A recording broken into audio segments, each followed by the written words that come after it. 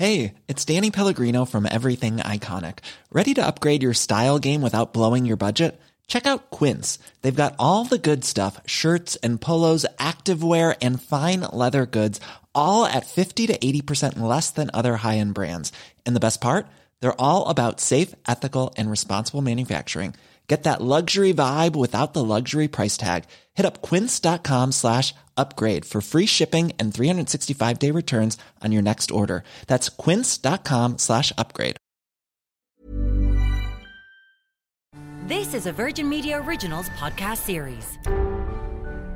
Hello and welcome to The Tonight Show. With the cost of living crisis here to stay, is there any more the government can do to ease the blow? Another top job in the Department of Health is to be left vacant as Deputy Chief Medical Officer Dr Ronan Glynn announces his resignation. The Taoiseach Micheál Martin urges the opposition to trust the doctors when it comes to concerns over the National Maternity Hospital. And later, day one of the so-called Wagatha Christie trial. Join the conversation with the hashtag #TonightVMTV.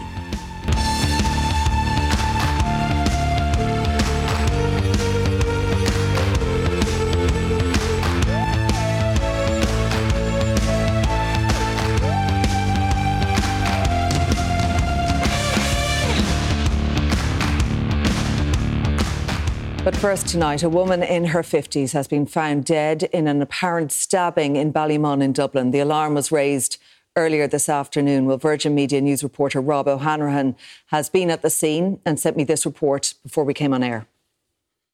Well, Claire, this investigation is very much in its early stages. What we do know at this time is that a woman's body was discovered at a house in Sandyhill Gardens in Ballymun earlier this afternoon with what we believe to be suspected stab wounds. We also understand, Claire, that she was the mother of 2 young children. Now, the Office of the State Pathologist was notified and a forensic examination got underway earlier on this evening. We've been speaking to locals in the area. They've been outlining to us what a shock this is and what a normally quiet area this has been. Total shock, yeah. It's not a bad area at all. It's really not. As I said, you'd see the bikes going up and down every now and again, but you'd never see any fights or anything like that. So it's total shock. I don't even know what to say. It's shocking, especially when it's on your own doorstep as well. I only live here, so I don't know. It's very, very sad. As far as I know, it's quiet. Now, my friend lives up here, but anytime I've come up to her, it's quiet enough, you know what I mean? Oh, just when I heard it there, I was going, my God, during the day, don't know, world's just gone crazy. Gardaí have also been carrying out door-to-door inquiries throughout the evening, trying to ascertain the exact circumstances around this woman's death. What we do know, Claire, at this time is that a woman believed to be in her 50s has died what has been suspected stab wounds here in Ballymun. Rob O'Hanrahan with that report. Well, the cost of living crisis has led to more price hikes in fuel, food and energy, with inflation placing increasing financial pressure on the public. Is there any more that can be done to ease the blow, or has the government truly done all it can? Well, the latest figures show just how we're being hit in the pocket. Households here are paying €250 more for electricity than the EU average. We're paying an average €2,000 a year now to fuel our cars. Food prices are rising rapidly right across the world due to supply chain issues and war. Grocery bills here are set to rise by at least €330 this year. And expected ECB interest rate rises will push up the cost of borrowing and mortgages. All this, of course, is going against the backdrop of the invasion of Ukraine, with the impact of war yet to be fully felt. Just before we came on air, I spoke to Europe correspondent for Euronews, Shona Murray, and I asked her for the latest on the move towards sanctioning Russian oil and whether everyone is on board. That's right. The stalemate continues. It's a week now since the EU member states received a proposal from the European Commission to finally put an embargo on Russian oil. And some member states, in particular Hungary, Slovakia and the Czech Republic, have a huge problem because they're landlocked countries, because they rely on Russian pipelines. Their refineries are set up to process Russian crude oil. So they are of the feeling that in order to phase out Russian oil once and for all, it would take up to 4 or 5 years. The Commission says it's willing to allow them up to the end of 2024 to do this, but Hungary is saying it would cost hundreds of millions of euro to do so as well, to completely change the infrastructure. And the Hungarian Prime Minister Viktor Orban said on Friday that this was akin to a nuclear bomb, an economic nuclear bomb against Europe. So Hungary is the country that is really digging its heels in until it gets a lot of money. We saw Ursula von der Leyen, President of the European Commission, go to Budapest on Monday night, but really nothing. It was sort of almost a fruitless expedition because there was no progress made. That's according to EU sources that I've spoken to. And the ambassadors of all the member states are meeting in the morning to discuss it. Having said that, though, Claire, this issue can't be insurmountable. You can't have 3 small countries or 1 very small country block these momentous sanctions, particularly when, the oil and fuel and fossil fuels is so important to Russia's war machine. Most importantly is, of course, big countries like Germany and France and so on cutting off oil and cutting off that financing for Russia. But the question is, will Viktor Orban, what will he demand? How much money will he demand from the European Union? And again, you have this frustration that one country is holding it up, albeit, very important concerns that those 3 countries have in fairness to their economies. And Shona, quite clearly, while every country is feeling the cost of living pinch at the moment, a new report out today shows that when it comes to electricity, we're paying a far higher price than many of our European neighbours. That's right. Ireland, about 26% higher than most EU countries. The only countries that are more expensive are here, Belgium, Germany, and a couple of others. This is a Eurostat report from last year. We know, Claire, obviously things have changed in terms of energy prices. Actually, for the past year or so, we've seen energy prices skyrocket, in part because of a higher demand, a surge in demand after COVID. You also had Russia cutting back on the amount of gas it was supplying to the European Union. There was accusations that it was market manipulating. That came from the European Commission and the International Atomic Energy Agency. That was before the war. That was in order to drive up prices.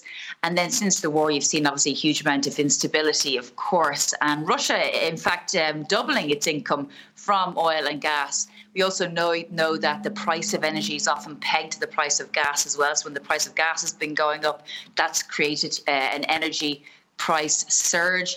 And, one of the configurations from the Commission before they decided to do the oil embargo, they were obviously hesitant because to sanction oil would likely drive up the price of it and not just impact the EU and European economies, but developing countries in Africa and places like that who couldn't just afford a surge in energy prices. So we're likely to see this continue for many, many months. And all of it likely to worsen significantly. Europe correspondent for Euronews, Shona Murray, thanks for joining us on the show tonight. Well, in studio to discuss this and more is journalist with the Irish Independent, Sinead Ryan, Minister of State for Communications, Climate Action and the Environment, Hildegard Naughton, People Before Profit TD, Paul Murphy, and Director of Friends of the Earth, Oisin Coughlin. You're all very welcome along to the programme tonight. Sinead, when we talk about the impact right now, even before what may be coming down the line, people are facing real difficulties, aren't they, with the current cost of living in this country? Some people are.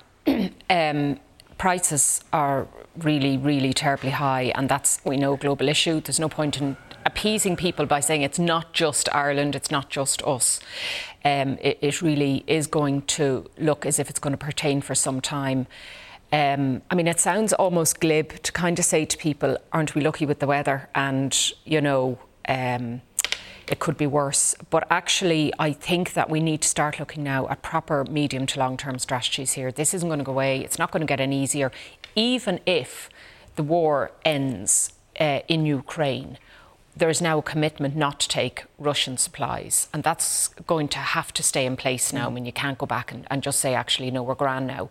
So I think that making longer term decisions about this is very, very important. And we need to look at all the green stuff. And yes, we're not doing enough in that area. But right now, right here, there are families who literally cannot afford to turn on the heating. They cannot afford to have showers. They cannot afford to run appliances in the house. And I really think we have to step in and do something in the immediate term. And that is not shoveling money at them. OK, we've done that. OK, and we can do it again. You can give people 200 quid till the end of days. It's inflationary. You know, it's fine. I think we have to look at this the way we did. Do you remember during COVID when the mortgage moratorium came in and the banks were instructed, they didn't do it out of the goodness of their heart, they were told, look, stop taking mortgages off people, they're out of work and we'll suck it up and we'll repay it back in a few years' time. I think something the equivalent of that with the Commission for Energy Regulation needs to be instructed to tell their members, allow people to put on the heating, allow people use energy. Once this and if you can't afford it, we won't charge you. We won't take the money off you now, but we will operate a repayment plan, as we did with the mortgage moratorium. 96% of people went back to completely normal repayments after COVID lifted. People will pay their bills. They want to pay their bills, but we need to give them a break to do so. Do you think this is reasonable, Hildegard Naughton, an idea such as that, a proposal, a break for people who are really struggling right now, and whatever the government has done to date simply isn't enough? I think it's true that people are struggling, and what we have done is put in a range of measures and targeted measures like the €125 fuel allowance lump sum. Actually, from this month, people are going to see a reduction in their gas and electricity bill through a VAT reduction from 13.5% to 9%. Yeah. Every sector, we're looking at targeted measures. The hauliers, who have absolutely no other alternative other than to use diesel. We've put in place an €80 million scheme within my own department, and I worked on that with the sector. The farmers have got €90 million for all of these input costs now. The cost of fertiliser, which is directly affected by the increase in the price of gas. Hildegard, all those groups you're talking about still say this isn't enough. And we have been very honest about this from a government point of view. We will not be able to cushion everybody, but what we're going to do is look at the different sectors, target the most vulnerable, try to give, I suppose, everybody a break, which we did through the €200, I suppose, off your electricity bill, which came through. What about the energy break? What about that idea for people who don't need to worry about, elderly people who don't need to worry about staying in their beds for longer because it's too cold in their homes and they can't afford to put the heat on? What about giving a break to them? So we have measures like the fuel allowance, which was increased, that lump sum through the Department of Social Protection. This is, can I just say this, we are monitoring this on an ongoing basis in relation to how we support the different sectors, how we support families who are struggling. We've put in place a huge number of supports over the last few weeks and months, and that's not going to end. But I do agree with Sinead that we have to start looking as well as at a more medium-term solution to this, because we don't know what's down the road in relation to the war in Ukraine and the increase of these costs. But we have to protect the sectors, the critical sectors bills are going to get higher. But we have put in place an awful lot of supports around that through energy. Oisin Coughlan, you come at this from a climate perspective too. Do you believe while carbon taxes are necessary, there has to be more done to help the most vulnerable, to help those who are really struggling? Because we know not everyone is impacted in this country by the cost of living in the same way. Yeah, absolutely. I think we need to target our supports more than the €200. Like, I don't think many people could do without that. We need to, particularly for next winter, Sinead's right, we need a medium-term plan now. So we listen a lot to what the people like Vincent de Paul and Age Action say about this. They call for a broader benchmarking of social welfare as well as fuel allowance against the rising cost of living to give people, because the fuel allowance doesn't capture everyone who needs help. It needs to be broadened so that it includes those on the working family payment. At the moment, if you lose your job and you're on the job seekers allowance, it's 12 to 15 months before you're eligible for the fuel allowance. That needs to change in the next budget so that anyone who needs the fuel allowance can get it next winter. But I think Sinead's right, we need to look more broadly. I mean, the UK regulator has already introduced a measure whereby the utility companies have to put everybody on the lowest available tariff, because the people least likely to switch are those probably most vulnerable to being at risk of fuel poverty. So that's an interesting measure that's already being done, as well as the more dramatic one that Sinead's suggesting. And I would also extend the ban on disconnections, which is applied at times in the winter months, and from now until the end of the fuel crisis, which again is kind of a backstop version of what you're suggesting. So we absolutely need those measures. But just to say, I don't think there's any contradiction between the green stuff that you mentioned and this, because actually what the war has shown is that we need to get off fossil fuels. As well as being dirty for the climate, they are expensive and volatile, and so the sooner we can do that by insulation and by ramping up renewables, the better. It's interesting what you're saying about putting some of this cost back on the energy suppliers, because we are not actually taxed higher than other EU countries. Taxes and levies make up about 20% of the price, but the prices charged by our suppliers are the highest in the EU. That's why we are paying those higher bills, Paul Murphy. That's right. And we had one of the lowest prices for electricity in all of the European Union before our electricity supply was deregulated and privatised. That's a direct consequence. And the reason for that is because you now have multiple companies making very significant profits. And it's something in this crisis that nobody is talking about. All of the energy companies, absolutely every single one, have announced significant rises in profits in the last recorded profits that they've announced from the previous year, while they are also significantly putting up prices. And it's why I go further than what Sinead says. I mean, the government has the power in the Consumer Protection Act to say we're going to have a price control in terms of electricity. We're going to have price control in terms of gas, in terms of petrol, etc. They can say the maximum can be charged is this amount. Where would that come from? That would come from eating into these significant profits which are being made. Yeah, are we sufficiently taking companies and suppliers to task on this, Hildegard Naughton? Like, when all these rises came in and we got announcements week after week from each of the suppliers, we also got increases in standing charges and all those other increases that came in that really had nothing to do with, energy supply into this country. Well, first of all, can I just say the reason why the cost of electricity here in Ireland is higher than our European counterparts is because we're on the periphery of, I suppose, mainland Europe. The transportation costs. Move in the last 20 years. I'll get to the other issues as well. The transportation costs around even transporting oil, the grid network, the fact that our population is more, I suppose, dispersed in rural Ireland, and that does add cost to it. But just in relation to what we have done, as I say, would you agree that they're making huge profits when we see what we're paying compared to others in other European countries? What we have done is reduced the VAT rate on your gas and electricity bills from this month right out to October from 13.5% down to 9%. The regulator as well, and this feeds into what has been said earlier, our regulator is working at an EU level as well, because this is not just an issue for Ireland. This energy... Is the regulation a little soft around this, though? That's been the criticism in this country for very many issues. Our regulator, the CRU, our regulator is working at an EU level and is going to publish a paper. For example, there's a levy. When you look at your ESB bill, your electricity bill, there's a levy there that goes towards actually funding renewable energy, be it solar or wind energy. By October of this year, that will be at zero. So that works out about €4 or €5 a month we all pay through this levy on our electricity bill. That will be reduced. We have a windfall tax on the war profiteering of electricity companies. Okay, Sinead, I want you to come in on that. So what we're saying is we're looking at all of this, but also working with our European counterparts. This is not just an issue for Ireland in relation to the rising cost. The PSO levy is a counterweight, so it only goes down when the profits of these companies go up. Okay, so it's a balanced thing. So it'll be higher as the companies do. So that kind of, it's important and it goes to the right thing, but that's not really the point. The energy cap thing, they did that in the UK. 3 companies went bust almost immediately. Okay, now ideologically, maybe there's a point to be made about whether or not you should privatise utilities and energy resources and all that kind of thing. But just putting a cap on how much you can charge doesn't work. And I leave it up to others to decide if companies are making too much money or not enough money or whatever. But the shop-around argument, do you think the shop-around argument applies then, Sinead? To some extent it does. Because there are at least 14 suppliers in this market, we have actually become very apathetic at switching. I'm not going to dump all this in the consumer because that's not fair.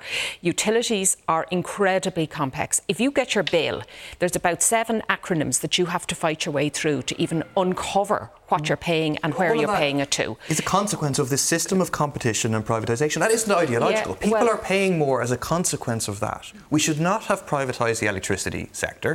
We should reverse the privatisation and then use control of the electricity sector to drive reduction in energy usage and rapid transition to renewable energy. That's not happening under the private market. But in fact, the European Commission has just signed a deal with the US to have more fossil fuels, to have LNG. They're going in the wrong direction in response to this crisis. Even if we decided as a country, and I'm ambivalent on the issue, but if we decide as a country, right, we're going to re-regulate the market and only have one supplier or that's government owned, you're still not going to do that by the end of next week when people actually need help with their bills this year, this summer, this winter and next winter and for the next 5 winters.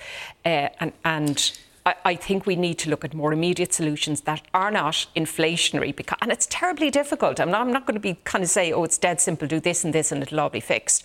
But pumping money into it, either by tax reductions or by straight helicopter money, in itself is going to cause an additional problem down the line. I mean, what's the green solution on all of this? I mean, that we're talking about in a crisis such as this, that good can come out of it because the push for renewables is there and it's stronger than ever, Oisín. But that, again, is not something that's happening overnight. No, but some parts can be done faster than others. So I think, for example, we should de-emphasise the deep retrofits for this year or so. I think there's about 9,000 planned, and we should ramp up the insulation. I think the SEI was budgeting for like 25,000 shallow retrofits, so insulation. We could easily do 100,000 this year. But I think it can't only be left to the grant system. Like, the grants are quite good now. It's 100% for those on fuel allowance, 80% for others. But you still have to go and get them and organise it. So I actually think, again, like we're doing with the Ukrainian refugees, where the government is bringing together the players in this, the SEI should be mandated to bring in the Vincent de Paul, bring in Age Action. Is it being treated as a crisis, do you think? No, not enough. And we should be looking to give wraparound services, wraparound offerings to those at most at risk of fuel poverty and get the insulation done in their houses in the next 6 months. We have 6 months before winter sets in again. If it's a real emergency, let's see if we can do 100,000 houses by then. That will make a real difference. There'll be warmer homes, cleaner air, lower bills and less pollution. OK, let's just have a little watch at what the government has announced. One of the measures that it's taking, this is the Reduce Your Use campaign. If you're serious about reducing your CO2 emissions and you want to save money, reducing the energy you need for heating is where to start. There are some simple things you can do right now to be more energy efficient. Turn the thermostat down to 20 degrees in your living area. Only heat your home when you need to, and get your boiler serviced every year. This will ensure your heating system. You know, there was a really soft launch, I would suggest, on this, Hildegard Naughton. We didn't hear so much about it, and when we did hear about it, it was comments that were, apparently coming from Minister Eamon Ryan about taking shorter showers. So has this just slipped in, these energy-saving tips, but we don't want to make a fuss about them? No, I think these are really important. And again, they are tips for people. And this is not mandatory. But if you want to, I think we all need to be reminded sometimes to turn off the lights as we leave the room. Don't leave things charging when they're fully charged. Looking at, turning down the temperature of your washing machine. If it's up at a higher temperature, you don't need to run it. Look at the peak times for using electricity, and just to be more aware. I think that's useful, and that's common sense, and it's factual. But isn't there a difficulty around the messaging in that for many people, what you're saying, they are doing already? Yeah, that's it. And they're still struggling. Yeah, and we get that. And that's why we've put in place, I suppose, these schemes, these measures, targeted measures for particular sectors, even down to the 9% retention of the 9% VAT rate for the hospitality sector. That will help them with the costs that they're incurring. So every sector has been targeted here, but an awareness campaign is important as well. And it's up to people. It's not mandatory. It's just putting the information out there. The government is getting quite a bit of flack over energy-saving tips, but is there a right way to do it, Paul? Well, it's no problem. It's good to give people energy-saving tips. You shouldn't treat it as if people aren't already, very many people, having to make the choice between heating and heating. But also the government then needs to match that individual advice to individuals with action that only the government can take. So, for example, we know that data centres are now using 14% of our total energy consumption in this country. That's up by a third in 1 year. That's up 265% since 2015. We're heading towards them using a third of our total electricity consumption by the end of the decade. That makes no sense whatsoever. We had a bill to ban future data centres, ban fossil fuel infrastructure. The government voted against. Hey, it's Ryan Reynolds, and I'm here with Keith, co-star of my upcoming film, If, only in theaters May 17th. Do you want to tell people the big news? All right, I'll do it. Sign up now and you'll get unlimited for $15 a month and 6 months of Paramount Plus Essential Plan on us. MintMobile.com/switch. Upfront payment of $45 equivalent to $15 per month. Unlimited over 40 gigabytes per month. Face lower speeds. Videos at 480p. Active Mint customers by 531.24 get 6 months of Paramount Plus Essential Plan. Auto renews after 6 months. Offer ends May 31st, 2024. Separate Paramount Plus registration required. Terms and conditions apply if rated PG.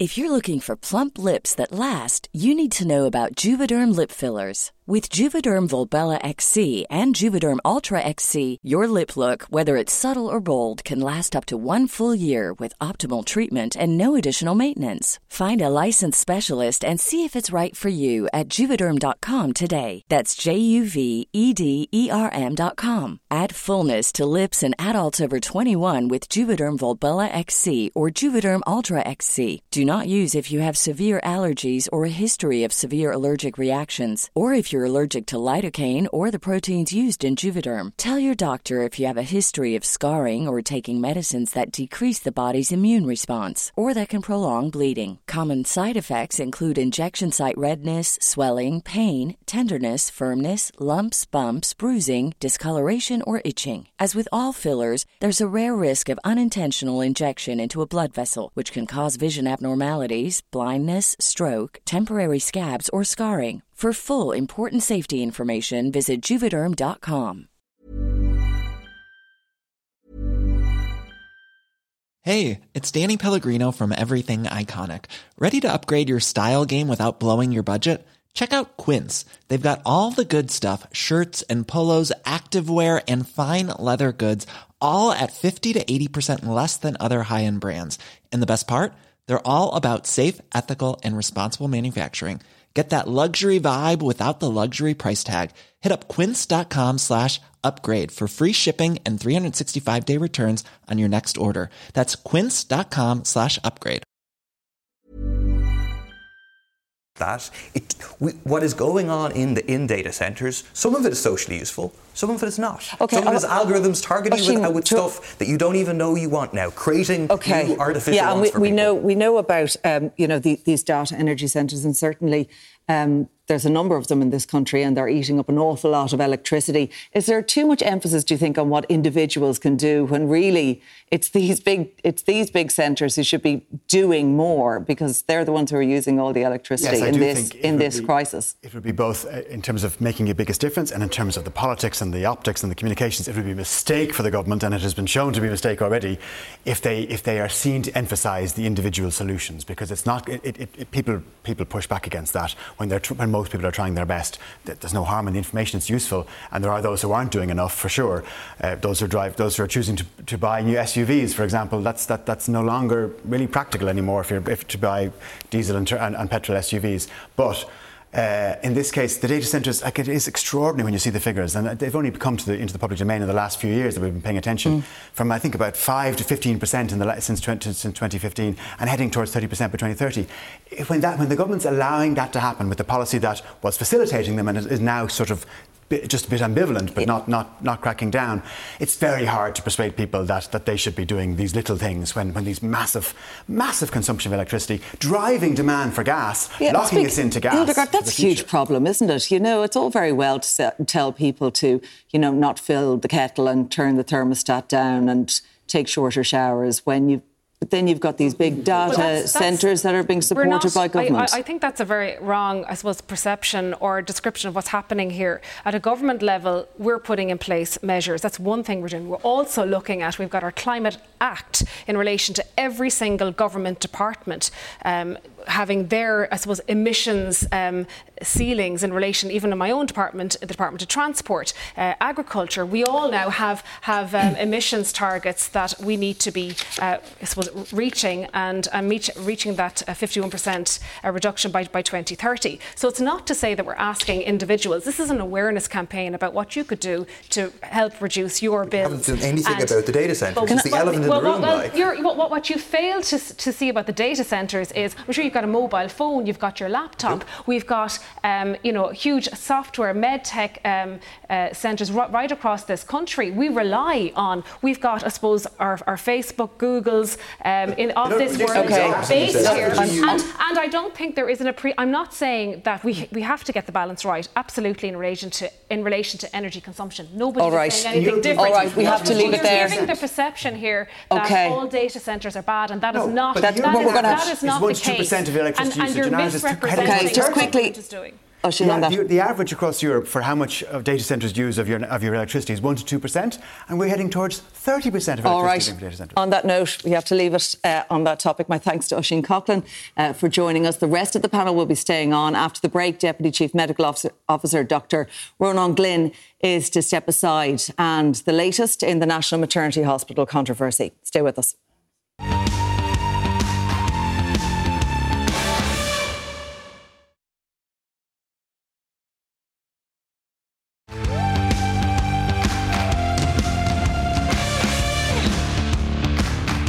Welcome back. News came today that Deputy Chief Medical Officer Dr. Ronan Glynn, one of the leading health officials who steered Ireland through the COVID-19 pandemic, will resign. This comes less than 2 months after Chief Medical Officer Dr. Tony Holohan confirmed that he will also leave his role. But Sinead Ryan, Minister Hildegard Naughton and Paul Murphy are still with me, and on the line via Skype is clinical editor for the Medical Independent, Priscilla Lynch.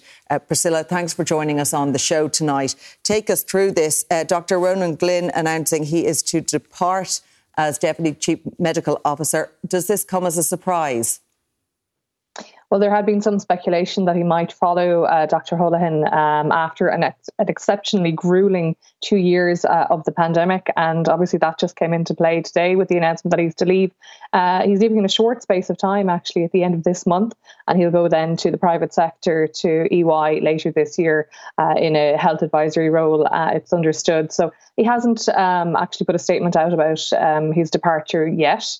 But we know it is a big blow to the department. It's a huge loss of institutional knowledge to lose both the CMO and the deputy CMO at the same time, essentially following what has been one of the toughest periods, I suppose, in the history of the state and obviously the world in dealing with this particular pandemic. And there's a lot of knowledge there and experience that's going out the door. So obviously people are keen to see the replacements being put in place. But, you know, this could be an opportunity too, perhaps to change those roles around to try and maybe put more support into their office with their replacements. So, yeah, as I said, it is a big blow, but there should be a lot of interest in those particular posts. But how do we make them attractive? Because it's been a very, very tough couple of years. And Dr. Glynn in particular has been thrust into the spotlight where he wouldn't have been so much before.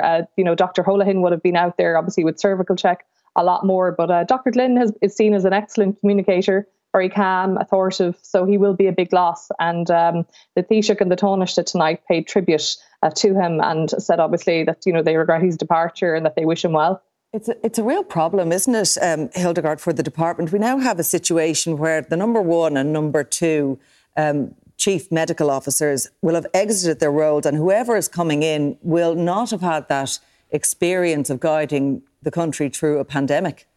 Yeah, first of all, I just want to, I suppose, commend Dr. Ronan Glynn as a fellow Galway person. We're very proud of him in Galway and the service that he's given to the country, and Dr. Tony Holohan as well. And you are right, they have just huge experience, and what they must have gone through, I'm sure there's a book in them both after 2 years of trying to manage and steer a pandemic, and the eyes and ears of the nation listening to them every evening. That was huge pressure on them, you can be assured, I'm sure personally. But you're right, we do need to fill those positions very quickly, and people, again, of high calibre to go in there and to be able and losing, key public officials to the private sector. Yeah, no, it is a shame, and I would hope that in time why do you think they would come back. Well, I think that this is a personal decision, and on both counts. And as I say, it has been a gruelling 2 years. I think the issue around Dr. Tony Holohan, and I think it has been well aired. I think that whole process was badly handled, and I know there was a health committee hearing, and particularly the communications around that, and I think that was a real shame, and I don't think it's any reflection on Dr. Tony Holohan. I think the nation completely support both men and wish them well. OK, I want to move on to just this controversy that is continuing over the National Maternity Hospital, because also in the Dáil today we heard more about it, the Taoiseach facing continued opposition to the plans during leaders' questions. Take a look. You've talked about a tenner a year for 300 years. You're trying to pass that off as public ownership. You say that the land was gifted. The crux of this issue is that the land has not been gifted. Why did the state put aside the question of compulsory purchase order mechanism? Why did the state lose that leverage by which it would have been possible to acquire the site in perpetuity? Honesty is important in debate, and for you to come in and suggest that a 300-year lease at a nominal rate of €10 a year is somehow not ownership is being dishonest. I have to be clear about that. I don't like saying this, but there's only so much of nonsense can be accommodated here in respect of the ownership question. The ownership is not an issue here. It's not an issue, but many think it is. In fact, there are developments on this story tonight. Priscilla, can you take us through them? Two members of the HSE board have restated their concerns about the National Maternity Hospital plans in a letter to the Oireachtas Committee on Health. What can you tell us? Yeah, that's right. Professor Deirdre Madden and Dr. Sarah Loughlin, they explained in their letter that they don't believe that it's a good move, that they asked for absolute clarity in the separation of church and state. And they said that it would be better achieved if the state owned the land that the hospital will be built on. So again, this shows that that even among the HSE board members themselves, there are some concerns about this particular deal. The Department of Health and the HSE have obviously published a suite of documents at this stage outlining the constitution of the hospital, how they'll work together with the St. Vincent's Hospital. Obviously as well, what happens if there's dissent on either side. The minister will own the lion's share. It's quite a complicated and legalistic process. There's been months of work put into this. The government and the Minister for Health, they state that they are absolutely satisfied that they have enough guarantees and security now to be absolutely sure that all clinically appropriate and legally available procedures will be carried out as required in the new National Maternity Hospital. There's also a lot of support for the proposals from staff at St. Vincent's and the National Maternity. They've actually come out kind of en masse on Twitter and on radio and in print in the last number of days as well to say that they're very much in support of this, and they believe that they will be able to carry out their jobs absolutely independently, and that they are very keen to see the new hospital built as quickly as possible, and that the current facilities just aren't appropriate anymore for patients. But also this is going to be watched very closely by the Rotunda and the Coombe as well, because those two hospitals have also been promised new premises and to be rebuilt on new sites, including in Blanchardstown and in St. James's. And unless St. Vincent's goes ahead, really the chances of them going ahead, they decline as well as we look at this controversy. Okay, there's an awful lot hanging in the balance here, Hildegard Naughton. There's also reports tonight, Jennifer Bray in the Times saying there's a possibility of delaying the Cabinet memo on the National Maternity Hospital raised during Donnelly's briefing to Fine Gael TDs. Were you briefed on this today by Stephen Donnelly? Did he reassure you? And what do you think has come out from that? Because we're hearing that some in Fine Gael are looking for extra clarification around this clinical appropriateness. Yes, I was at the Fine Gael Parliamentary Party meeting tonight. I also sit at Cabinet. So last Tuesday, I was somebody at Cabinet who I had concerns and raised concerns. And my concern was about putting all of the information out there so that we could have these exact conversations. I get the mistrust, the genuine concerns. I have people in Galway, my own constituency, contacting me, women who are, it's not conspiracy theories here. They have genuine concerns about independence. Are your concerns allayed? Because we're hearing from colleagues within Fine Gael and certainly the Greens are still not happy. Yeah, my concerns are allayed, and I just want to be very clear. And I think it's really important to say this. The people really want to know that this hospital will be independent. It will be independent. All right. That we will own the hospital. Okay. We will. Paul Murphy shaking his head there. The land. We effectively will through that 300-year lease. So all the information is in the public domain. Here we have the constitution of the St. Vincent's Healthcare Group, which says very clearly St. Vincent's Hospital, founded by Mary Aikenhead, who was the founder of the Sisters of Charity, ran Magdalene Laundries incarcerating thousands of women, and this should be in the continuation of the fulfilment of this mission, etc. This body is the body that will own the land and, it seems, the buildings. That's the National Maternity Hospital. That's what lots of lawyers. Secondly, not only do they have a relationship, and this is the point made by the HSE, the people from the HSE board, Deirdre Madden and Sarah McLaughlin. They have a landlord relationship with the National Maternity Hospital. They also have 3 directors on the board. On the board, that's the ethos that they will be pursuing. All right, OK, Sinead, can I just make one point, is that the government is under pressure on this issue. People power is needed. There's a protest at 2 o'clock at Saturday at the Dáil. It's very important people know all right, no, people can read it themselves. Hildegard, that's fine, and I think that point has been made clearly. That's the opinion on government on it. Sinead, this is a mess now, isn't it? I mean, you've had government TDs contacting you about how to respond to this. Is that right? This is about optics now, OK? It's not about the legal contracts. I'm sure it is, but that's for better brains than mine. This is about losing the room. And if you do not have people with you, and it is the taxpayers who are the client here, then you have to look at how that contract is set up. I find it ironic that on the same day that the Children's Minister had to apologise in the Seanad for all the illegal adoptions that took place in this country under the auspices of, yes, the state and the church. On the same day in 2022, we are dealing with this stuff again. No wonder women are distrustful. We now have 4 men telling us everything will be fine. The Taoiseach, the Taoiseach, the Minister for Health, and now the Deputy Chair of one of the boards involved in this morning on radio. It'll be grand. There's lots of women. Now, there's lots of women, lots of clinicians, Rono, Mahoney, 50 lots of women years saying that there's we have been told that. And then there are other people that are saying we're not quite sure. And you know the thing about it is, if it is a feeling that people are nervous about this and women are nervous about what's ahead, what is the problem with having a line in the clause, because this clinically appropriate thing is getting to everybody, yeah, right? that is an issue. How about you that just is an say, issue, and we're hearing that is an issue tonight with your colleagues in government. And I get the way... I want to deal with it. Just in a sec, because I get the way that they are saying that means, okay, you're not going to do brain surgery in the hospital. I hear that and I get that. We're not, we do get it. But what is wrong with putting in a line that says clinically appropriate as defined by the HSE? You don't have to give a big list of procedures from abortion to, zygote implantation. You have to say as decided by the HSE, not decided by that board of whatever members are placed on it by Vincent's Hospital. This is clearly the sticking point on the clinical appropriateness. And it's really we keep hearing it's a maternity hospital, it's not for cardiac surgery, it's not for other things, it's for women's health. Yeah. But it hasn't assuaged concerns. Yeah, no, it's really important, and I'm glad you give me the chance to answer it. And I get the concerns, and these are questions that I had, that I have got answered, that I am now, I'm clear that there is absolute independence. It's clinically appropriate and legally permissible. So clinically appropriate is that what you said. It's going to be obstetric, gynecological, neonatal, everything that a maternity hospital should do, not, as you say, cardiac or brain surgery. So why can't that be clarified somewhere within the Constitution on this? Do you think that can be done? And do you think that will be required, in fact, to get this through with support? Yeah, the advice we got that if you start putting in a list, there will be. That's what I didn't say.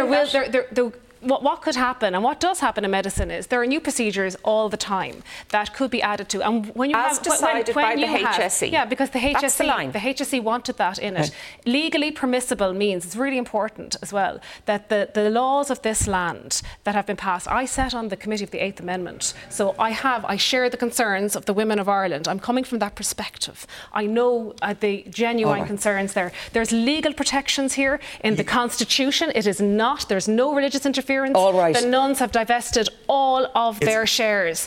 There is a constitution. But the point, Paul Murphy, the point that Paul was making was around the ethical guidelines, the ethical framework of Sister Mary Aikenhead within the Constitution on this. Paul, very briefly. All we have from the government, you saying I'm going to clarify the issues around clinically appropriate. That's your word. That's useless to people. In 100 years' time, that's also useless. Because it's not contained, it is not defined in the lease. It's not defined in the lease whatsoever. So you can have a dispute between the landlord, which is pursuing the mission of Mary Aikenhead, and who's going to decide upon it. want to come back to Priscilla. Priscilla, we know sterilisations don't happen in Vincent's. They don't happen. Tubal ligations don't happen. Now, some medics have said that they actually do occur, but it certainly is contentious. What's contained in the answers that I have, they only happen where it's dealing with another medical issue, for example. And we know that the National Maternity Hospital's defence of this is they make the decisions. It'll be the hospital, the National Maternity Hospital, that make the decision on this. But nonetheless, there are plenty of questions. Priscilla, very briefly, the Minister for Health is before the Oireachtas Committee on Health on this tomorrow. Clearly, many questions still to be answered and plenty of clarification needed if it's to be approved. That's correct. Really, as Sinead said, he needs to win the room. He needs to convince people that there are enough protections in place and that they can get this going, because if we do see a stalling of the project, it will probably be delayed for many years. But obviously we have to do it correctly. So there is an awful lot of pressure going forward. And I can completely understand the concerns of clinicians, because in the St. Vincent's Healthcare Group previously, there would have been criticism over clinical trials and religious interference and ethos and whatnot. And we know as a country we are quite far behind when it comes to certain procedures in Ireland, medical procedures, because of religious interference. But again, a lot of pressure tomorrow. There is a lot of hope, though, on the side of the Minister that it will actually go through. OK, we'll have to leave it there. My thanks to Priscilla, to Hildegard and Paul and Sinead. After the break, the so-called Wagatha Christie trial begins in earnest. Stay with us.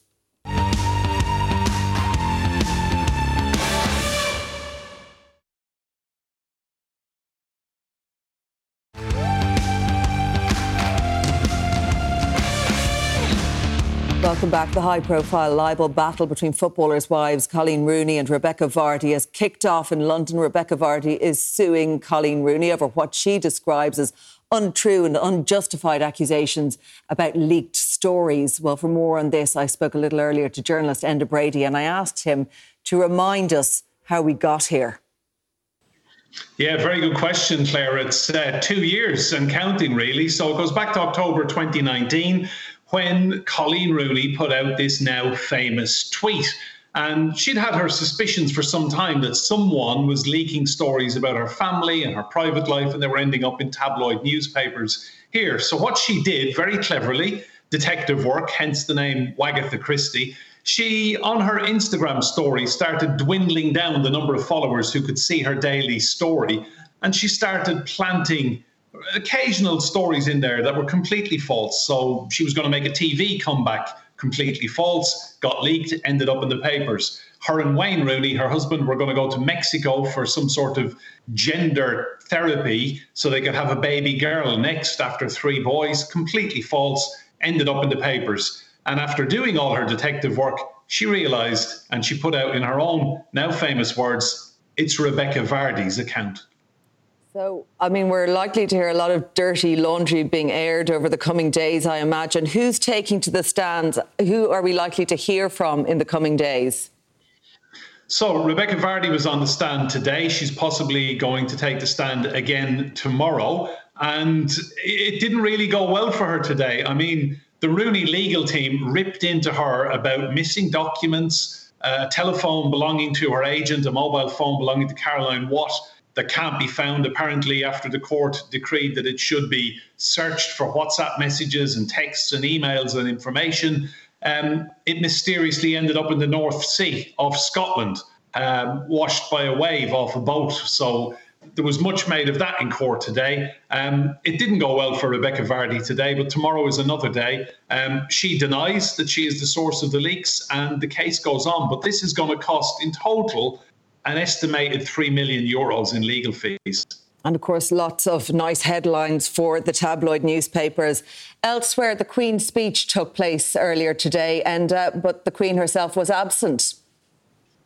So Her Majesty watched this on TV, I'm told, at Windsor Castle. Charles was sent off in her place, and it was a very significant day for the House of Windsor. So what we're seeing is the next step in what they call behind the scenes in the palace, Operation Transition. So you're looking at Charles, Camilla by his side, William there behind him. But the Queen was not there. Significantly, Charles did not sit on the throne. So he sat at a chair that's normally reserved for the consort. So Charles did not sit on the chair that his mother would have been sitting on. He sat to one side. So I think what we're going to see now in the coming weeks and months is just more responsibility coming his way. His mother's 96. She has what they call episodic mobility issues. But in all likelihood, I don't think we'll see her doing state opening of Parliament again. It's only the third time in 70 years that she's missed it. She missed it in 1959 when she was pregnant with Andrew, 63 when she had just had Edward, and now today. But I would imagine we won't be seeing the Queen very much in public going forward. And of course, all eyes now are on the Jubilee weekend, the first weekend in June. OK, journalist Enda Brady, as always, thank you for that. And that is it from us, from all the late team here. Good night. Take care.